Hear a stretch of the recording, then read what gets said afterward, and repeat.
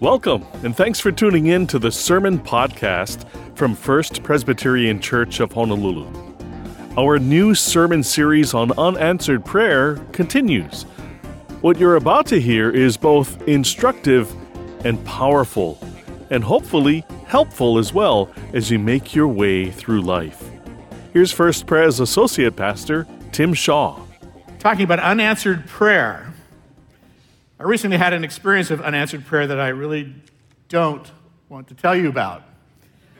I need to get out in front of this one, though. Every year, our denomination has a national gathering where representatives from churches all across the U.S. and now around the world gather to worship God, to learn more about how to lead, and to sometimes conduct church business. Our denomination is called ECO, a Covenant Order of Evangelical Presbyterians. Only Presbyterians would choose a name that long. This three-day conference took place in January in Newport Beach in Southern California. That's the Orange County town where I grew up. I went to high school there. The conference took place at St. Andrew's Presbyterian Church, which is right across the street from my high school rival. I attended Corona Del Mar High School, home of the Fighting Sea Kings. And our main athletic nemesis was Newport Harbor High, which is right across the street from St. Andrews. You probably already know this, but one of the subcultures of Southern California is a beach subculture. Huntington Beach, which is just the next city north from Newport Beach, is nicknamed Surf City, USA. I think there's been a connection between Southern California and Hawaii for a long time, at least in the minds of those who live in California. I think there's a connection.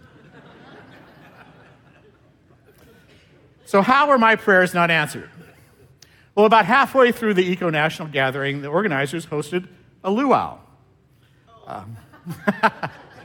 Tried to host a luau. Actually, it was quite nice. The food was amazing. Everyone was given a lei to wear. It was a really fun evening. They even brought in entertainment. Eco invited Halau, a group of local dancers who performed for the conference attenders. I think it might have been a Pacific Islander dance group, but I don't know for sure. Here's where my unanswered prayer comes in.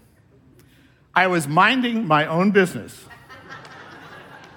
watching the Halau's performance. I should have known better, but here's what I learned. Sitting in the front row while Halau is performing is not necessarily the greatest idea. Suddenly, one of the female dancers stepped off the stage with her arms extended. And I prayed, please, Lord, don't let her pick me. That was my prayer. My prayer went unanswered. She pulled me up on the stage. At first, I was just one of many who were brought up on the stage to learn this dance.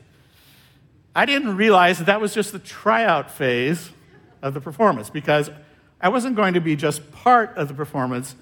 I ended up being part of the finale.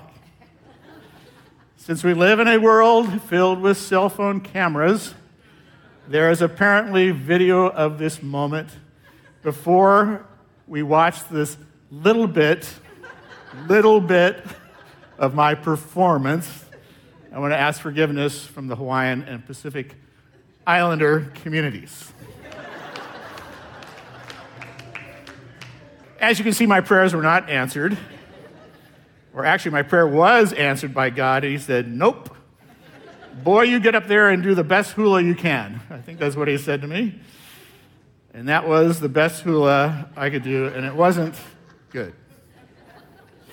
Today, we're continuing our 5-part sermon series on unanswered prayer. My experience with unanswered prayer, or prayer answered in a way that I didn't want, was Manini, when compared to the unanswered prayers some of you have in mind this morning. We've all had experiences of pouring out our heart to God and having him either remain silent or not answer our prayers in the ways that we had hoped. And that is a painful, difficult, excruciating, confounding, and at times angering experience. The question at the heart of this sermon is, how will I get through the challenges I'm facing if God is silent or his answer to my prayer is no. Today I'm going to focus on that emotional experience we can have when our prayers go unanswered. How am I going to get through this? In the coming weeks, we'll be exploring some additional questions. Questions like, why aren't my prayers working? Or where is God when heaven is silent? And finally, when will my prayers be answered? But this morning, we're going to explore the question, how am I going to get through this? Before I jump into the message, I want to remind you that we have a companion small group Bible study called the Unanswered Prayer Course going on right now. It's led on video by our friend Pete Greig. This sermon series is built on the themes of that course. So if you want to go deeper, please go on our website and sign up for a small group. You can also explore the Unanswered Prayer Course on your own. It's all available to you. All the videos, all the discussion questions are all available for free on our website. And if you'd like to go deeper, I encourage you to read Pete Greig's book, God on Mute, to get the most out of this sermon series and study in the small group study. So I'm going to use the very helpful outline Pete Greig uses in this session of the Unanswered Prayer Course to organize my thoughts in this message. There are at least 4 things that you and I can do when we are experiencing unanswered prayer that will help us get through that difficult experience. And they can be summed up with these 4 words: place, people, prayer, and purpose. Jesus had an experience of unanswered prayer that we're going to look at today. It took place on the night that he was betrayed by one of his closest friends. After the last meal that they had together on the eve of his crucifixion, Jesus and his disciples retreated to a place that was very important to him. They went to the Garden of Gethsemane, which is just outside the walls of the city of Jerusalem. He went to a specific place that was very important to him so he could pray. I want to show you what that garden looks like today. On April 16th, we'll be launching a new course here on Sunday mornings called Drive Through History, the Gospels. This is a virtual tour of the Holy Land. In 2020 and 2021, I offered the companion course for this study. It was called Acts to Revelation, if you remember that. For 9 weeks, beginning on April 16th, we'll be exploring the places where the events of the Gospels took place. So here's a clip from the episode that includes what happened the night of Jesus' arrest. After the Passover meal was complete, Jesus and his disciples left the borrowed room and went to Gethsemane. Now, Gethsemane is an olive grove. You can see it right down here. It's by the Kidron Valley on the lower slopes of the Mount of Olives. It's across the Kidron Valley from the Temple Mount, which you can see up there. Gethsemane means olive press in Hebrew, and it indicates that this was a commercial oil operation. Olive oil in the ancient world was a precious commodity, being used for everything from cooking to cleaning to skincare to lamp fuel. In addition to olive presses, Gethsemane was full of olive trees. In fact, there's still an olive grove preserved here today. The shelter of these trees made it a great place to seek solitude. It appears that Jesus and his disciples would come to a particular spot, a garden area buried within the olive groves. Jesus would take his closest friends here to rest and pray after long days in the temple complex. But this time it was different. Jesus was overwhelmed with anxiety. The Gospel of Matthew says that he told Peter, James, and John, "My soul is very sorrowful, even to death. Remain here and watch with me." Matthew 26:38. The Garden of Gethsemane, here at the foot of the Mount of Olives, is now protected by the walled grounds of the Church of All Nations, also known as the Church of the Agony. It's a peaceful garden among a grove of ancient olive trees, looking back at the eastern wall of the city of Jerusalem. It's here that the Gospel of Luke says Jesus knelt down and prayed. Father, if you are willing, remove this cup from me. Nevertheless, not my will, but yours be done. And there appeared to him an angel from heaven, strengthening him. And being in agony, he prayed more earnestly, and his sweat became like great drops of blood falling down to the ground.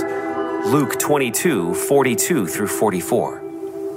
Never before had Jesus' closest disciples heard such language from their teacher, and never before had they seen Jesus in such anguish. The scripture even goes on to tell us that Jesus sweated drops of blood. Now today, the medical community calls this very rare condition hematidrosis, or blood sweat, where the blood oozes from the forehead or the tear ducts, the nose or the nails. It can be caused by severe distress, and obviously, Jesus was in severe distress. Gethsemane, the name of the olive grove itself, even contributes to the agony of the scene. Hebrew gat means press, and shemen means oil. It was as if Jesus' sorrow was so intense that he was being pressed, squeezed, crushed under the weight of a huge olive press. Jesus fully understood everything that was about to transpire. And his prayer, nevertheless, not my will, but yours be done, was such an important moment in time. Some have said that that was the point that the entire battle was won. The final point of resolve to see his mission through to the end. No turning back. Jesus understood his identity. He understood his destiny. Jesus himself would be the final Passover lamb that was to be slain.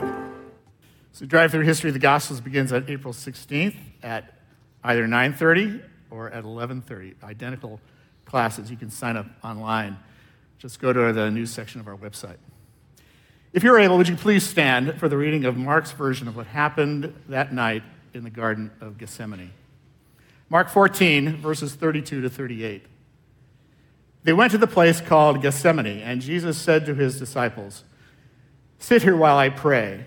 He took Peter, James, and John along with him, and he began to be deeply distressed and troubled. "My soul is overwhelmed with sorrow to the point of death," he said to them. "Stay here and keep watch."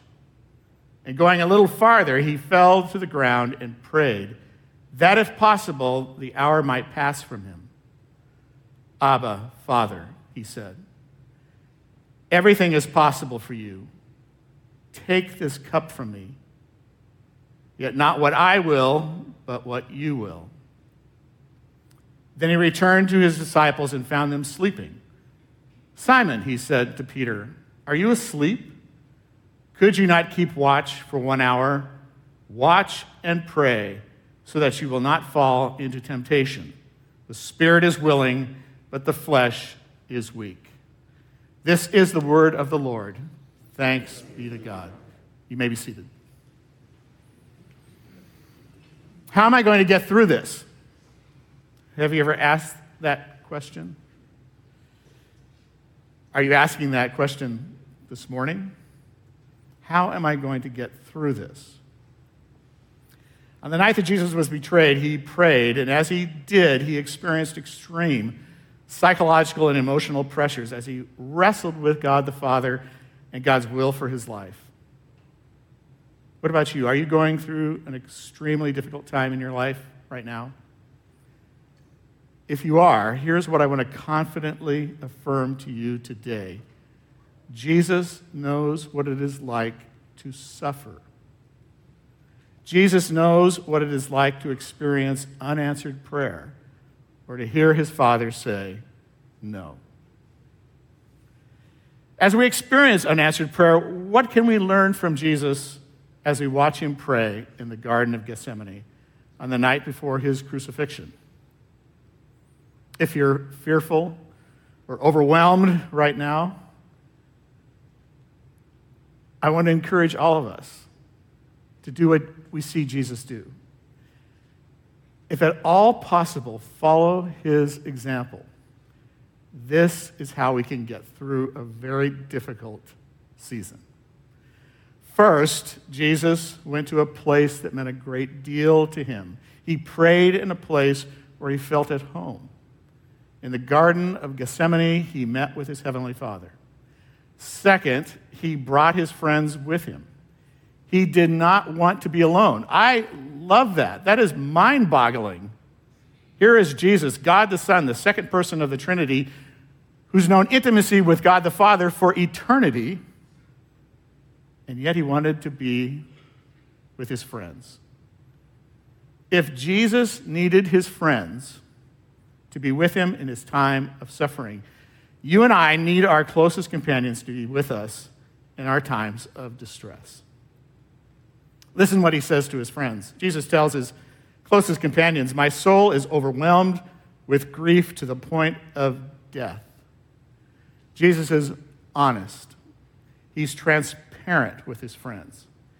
He shares with them what he is feeling, and he asks for their support as he pours out his heart to his heavenly Father. So in times of trouble, find a place of prayer where you can meet with God. Be truthful with your friends about what you are going through. Take them with you on the journey, and then pray. Jesus prays a very simple and honest prayer. Abba, Father, he says, everything is possible for you. Take this cup from me, but not my will, but yours be done.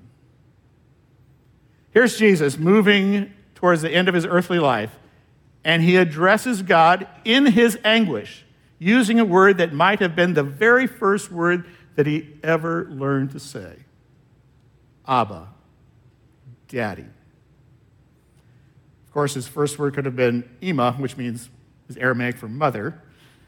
But here in his moment of greatest distress, Jesus uses this intimate family word to cry out to his Father. This is the only time in the New Testament in which Jesus addresses Yahweh as Abba. And he's doing that at his moment of greatest distress. Mark probably wrote his gospel in Greek, and yet when he writes this prayer, he doesn't translate it into Greek. He quotes Jesus in what was probably Jesus' first language. Jesus starts his prayer with Abba. That's a word of love, a word that affirms that you're not alone, but that you belong to others. It is a word that speaks of closeness and intimacy. I think the way the prayer begins is the most important part of the prayer. That word Abba tells us everything we need to know about how Jesus made it through his experience of unanswered prayer. Listen to what Pete Greig writes in his book, God on Mute. Jesus consistently taught his followers that the key to powerful praying was to simply understand that the one to whom they were praying was their Father in heaven. He taught the disciples to begin their prayers, Our Father. Jesus addressed the most desperate prayers of his life to the one he knew as Abba. Jesus knew that his heavenly Father loved him, and that gave him strength to endure the suffering that was ahead for him. That doesn't mean that Jesus skated through his experience of wrestling with God's will, or his life was just serene as he endured the physical, psychological, emotional, and spiritual suffering of taking upon himself the sins of the world. Jesus suffered. We see that suffering in the prayer in the Garden of Gethsemane. He was in such anguish that great drops of blood-tinged sweat dripped from his skin. In the first of his Narnia Chronicles, a book called The Magician's Nephew, which is the prequel to The Lion, the Witch, and the Wardrobe, C.S. Lewis tells the story of a boy named Diggory, whose mother is dying. When Diggory first meets the great lion, Aslan, the Christ figure in those stories, Diggory gathers all the courage he could muster and asks the lion, May I please, will you give me some magic fruit of this country to make mother well? Diggory's mom is dying and begs Aslan to give him something he can give to his mother to save her. That is a prayer of desperation. I prayed a few of those prayers just a little over a year ago, as I learned on Sunday morning while I was here at the church that my mom had been rushed to the emergency room in California. I was 2,500 miles away, and all I could do was try and comfort my family over the phone and to pray. I pleaded with God to save my mom, as Diggory had prayed. And the answer to my prayers was, no, Tim, your mom is coming home to me. In C.S. Lewis's story, the first time Diggory asked Aslan for help, the great lion appears to ignore the request completely. Pete Greig writes, when God is silent in response to our deepest and most desperate prayers, saying neither yes with a miracle or no with a clear sign that would at least let us know that he had heard us, it is natural to conclude that God doesn't care. When we experience unanswered prayer, we can wonder these two things. Does God really care about me or my loved one or the desperate situation my friends are in? And if he does care, can he do anything about the situation? Do you really care for me, God? Do you really love that person or that community? And if you do, are you able or willing to do something to fix the situation? Listen again to Jesus' prayer. Abba, Father, everything is possible for you. Take this cup from me, yet not what I will, but what you will. In the first few words of Jesus' prayer, he tells us what he knows to be true about those two questions. Do you love me? And can you do anything about what concerns me? When he prays Abba, he affirms that he trusts the love God has for him. And when he prays everything is possible for you, Jesus is stating with absolute confidence that God is able to do anything. In C.S. Lewis's story, The Magician's Nephew, Diggory discovers that Aslan loves him. Listen to C.S. Lewis. But a little while later, Diggory dares to ask Aslan for help again. He thought of his mother, and he thought of the great hopes he had, and how they were all dying away, and a lump came in his throat and tears in his eyes, and he blurted out, but please, please, can't you give me something that will cure Mother? Up till then, he had been looking at the lion's great feet and the huge claws on them. Now in despair, he looked up at its face. What he saw surprised him as much as anything in his whole life. For the tawny face was bent down near his own, and wonder of wonders, great shining tears stood in the lion's eyes.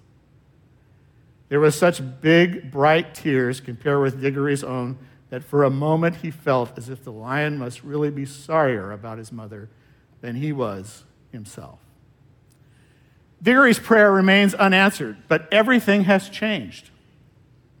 Now he knows that the great lion truly cared for him.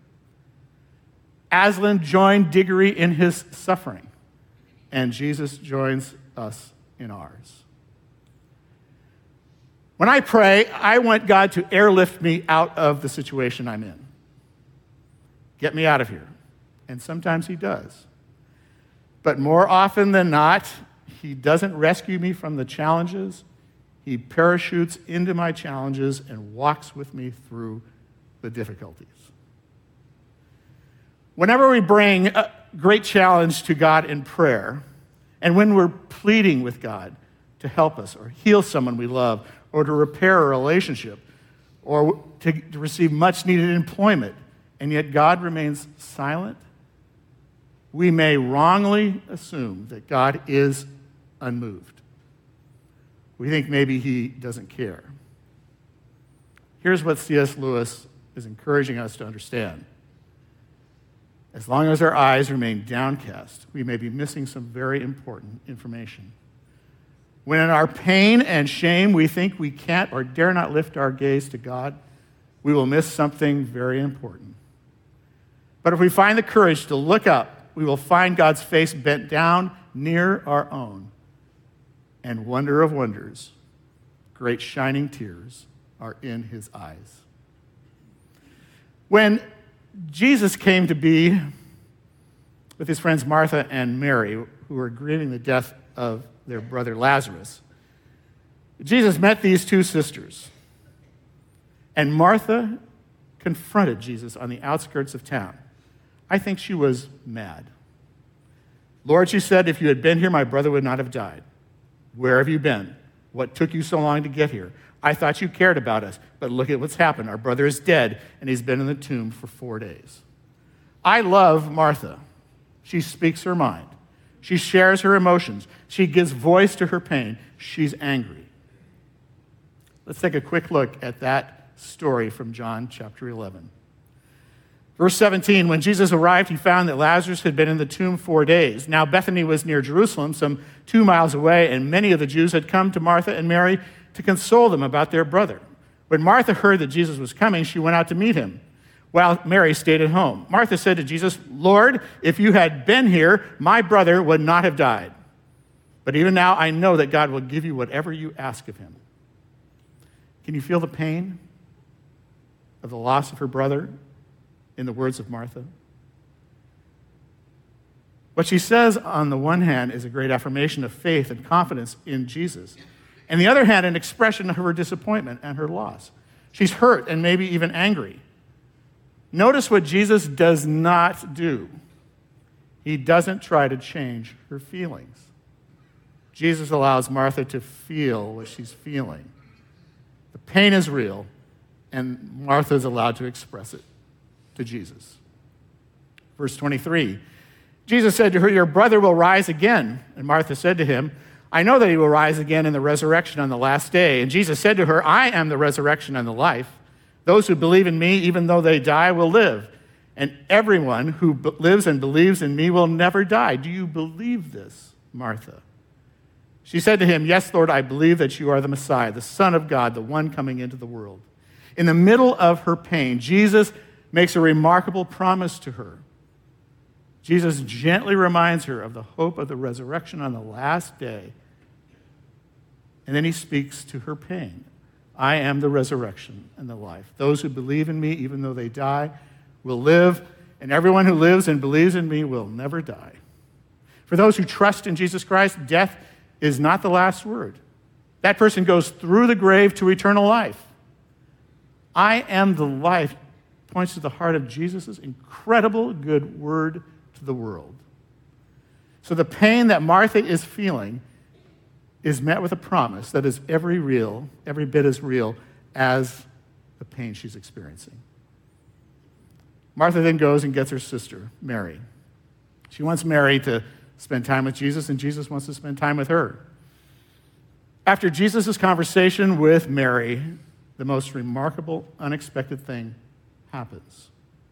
Verse 32, when Mary came where Jesus was and said to him, she knelt at his feet and said to him, Lord, if you had been here, my brother would not have died.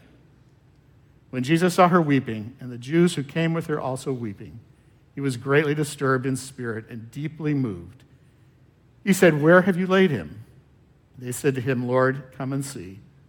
And now the shortest verse in the Bible, Jesus wept. John tells us that Jesus begins to cry. That verb means to quietly shed tears. Look at this remarkable moment. Here we see the living God, incarnate in Jesus Christ, crying. He cries with us for as long as we have tears. Here is the compassionate God who shares our pain, who shares in our losses. Now, the revelation of God's love, the tears in his eyes, may not solve any of our intellectual questions about why he leaves a particular prayer unanswered. But I think it does touch something that may be even deeper than our intellectual questions. We need to know that what we are going through and the way that we are feeling matters to God. We need to know that our requests have been heard, and we need to know that God is the one in whom we have placed our hope, that he is near and that he truly cares. So part of the answer to the question, how am I going to get through this, is simply this. We must grow in our ability to trust that God loves us. When God is silent or does not answer my prayers as I had hoped he would, will I trust him? In his anguish, Jesus went to a specific place to pray. He brought his friends for encouragement and support, and he prayed. And he remembered that his heavenly Father loved him and that he could be trusted. The prayer Jesus prays in the garden affirmed his confidence in a God who loved him and that God could do anything that he in his wisdom chooses to do. And then in his prayer, Jesus tells his heavenly Father what he desires. Take this cup from me. I don't want to drink it. Jesus is honest with God. Jesus tells his Father what he wants him to do, and the Father's response is, I have something else I need you to do. I have a different path for you to walk. That is why I cannot rescue you from this situation. You must walk through it in order for the world to be saved. On the cross, Jesus will experience the absence of his Father, and he will cry out, my God, why have you forsaken me? He experienced that separation from God so that you and I never have to go through that.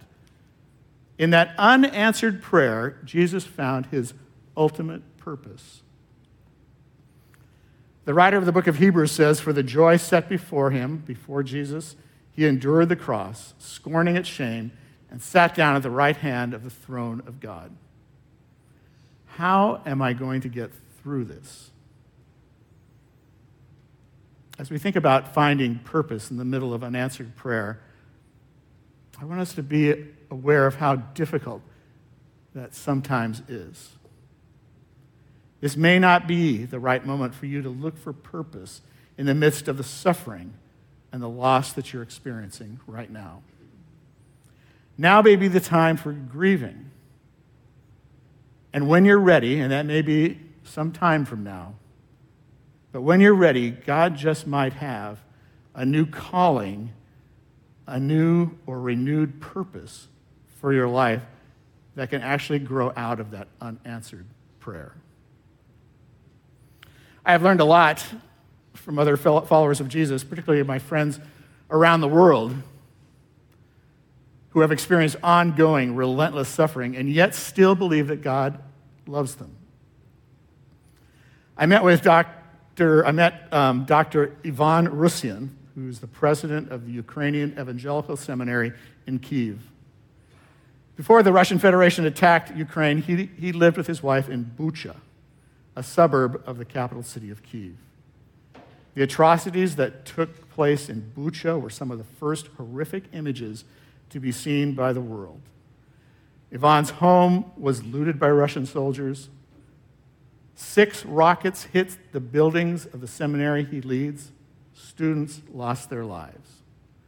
Dr. Russian spoke at the Eco-National Gathering in California in January. Here is a man who loves God more, even though he has suffered greatly, and many of his prayers have gone unanswered. I'd like you to hear a few of his thoughts in his own words. I'm going to show you a brief excerpt from a sermon he gave at the Village Church in Southern California while he was there. He's reflecting on the suffering he and his people are experiencing, and he is sharing something he has discovered.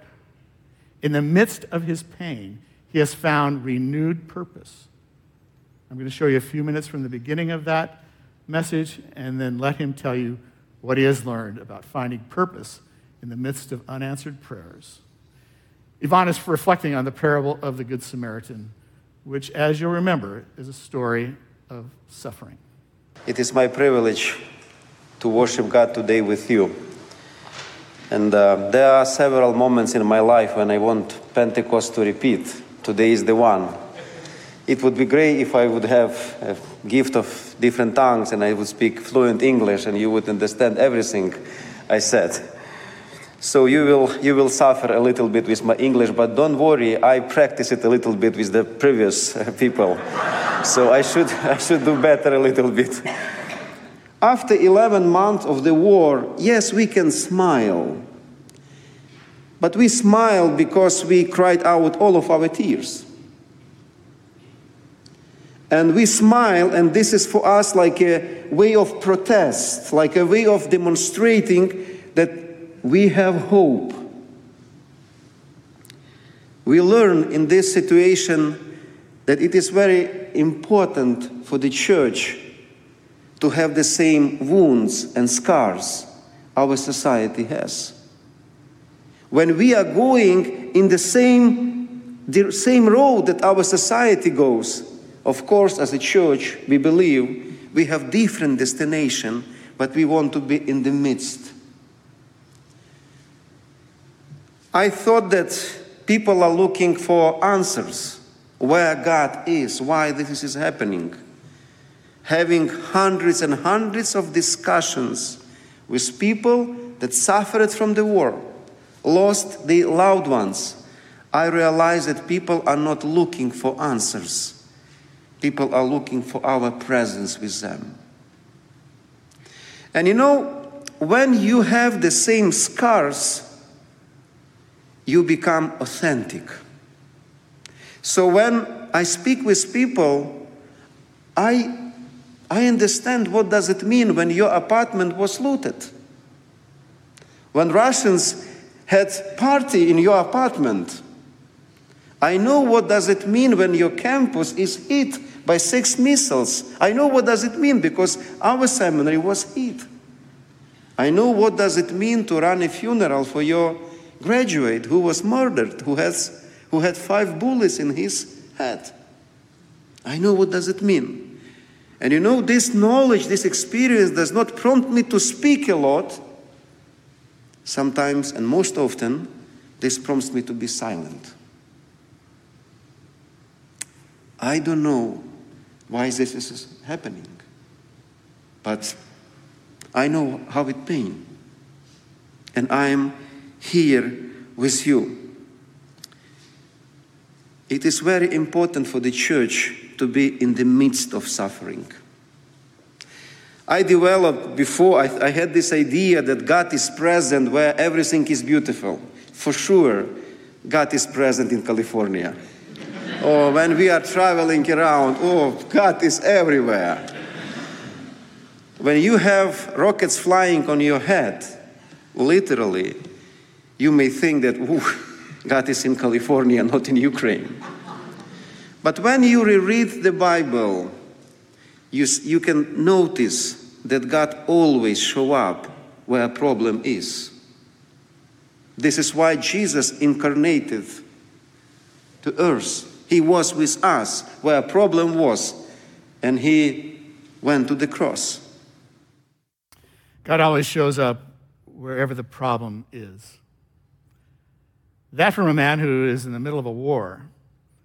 God always shows up where the problem is. And that's true for your situation today as well. God may be silent. God may say no or not yet to your prayers. But he is present with you, and he loves you. How am I going to get through this experience? What do we learn from Jesus in the Garden of Gethsemane? Have a place where you can meet with God. Do not go through the challenges you're facing by yourself.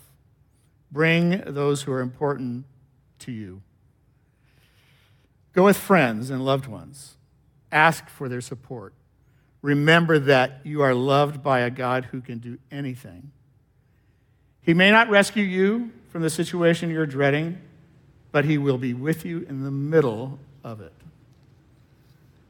Jesus wrestled with God, and he eventually said, not what I want, but what you want. That is what I want to do. One of the things that struck me about Dr. Rission is that somehow in the midst of his unanswered prayers, he found purpose. This gifted Bible scholar did not have answers to his own questions about the suffering he and his people were experiencing. But even as many of his questions remain unanswered, he trusts that God is indeed a good God who loves him. He trusts that, and that makes it possible for him to discover a new purpose for his life. He is finding purpose in the midst of suffering, in spite of unanswered questions and unanswered prayers. Yvonne discovered that God was with him, and so he decided to go and be with others. He wanted them to know that even when their prayers go unanswered, that they were not alone. Will you pray with me?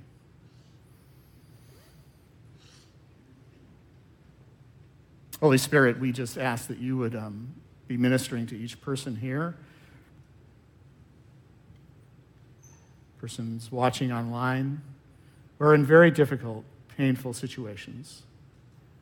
Come, Holy Spirit, reveal your heart of love to them once again. Give them courage and give them peace as they continue to trust you. In Jesus' name, amen. If you'd like to talk or to pray with someone after the service, members of our prayer team would be available in the back corner. They'd be happy to talk and to pray with you. If you're online, just request prayer in the chat area, and someone will be joining you online to pray with you. Father, not my will, but yours be done. May that be true. Maybe what we say this week. As we continue to pray, to bring our lives to Christ and to say, use us however you want to use us. And now receive this blessing. Now to God who is able to keep us from falling and to present us faultless before his presence with exceedingly great joy, to the only God our Savior, be glory and honor both now and forevermore. And God's people said, amen. We never really know the entire picture, God's view of things. But we can rest assured in his love, care, and concern.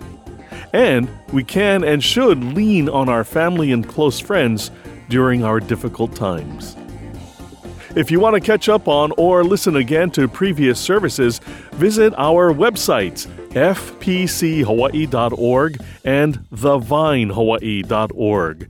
You can also find First Pres sermons on most major podcast services and on YouTube. Join First Pres for church. We meet in person and online. Services are Sunday mornings at 8 a.m. and 10 a.m. at the Ko'olau campus, 10 a.m. at The Vine in Kaka'ako, or online on our websites. And remember, when you visit the website, check out the news page to keep up with everything that's happening at First Pres. You can also sign up for emails, listen to or watch sermons, and lots more. And for the latest info on Pastor Dan's retirement, find the Our Next Season page on the website. And of course, if there's anything First Pres can do for you, reach out through the websites or just call 808-532-1111. For Senior Pastor Dan Chun and the entire staff at First Pres, I'm Michael Shishido. Until next time, God bless you, stay safe, and thank you for listening. This sermon podcast is copyright 2023 and produced by the Media Ministry of First Presbyterian Church of Honolulu.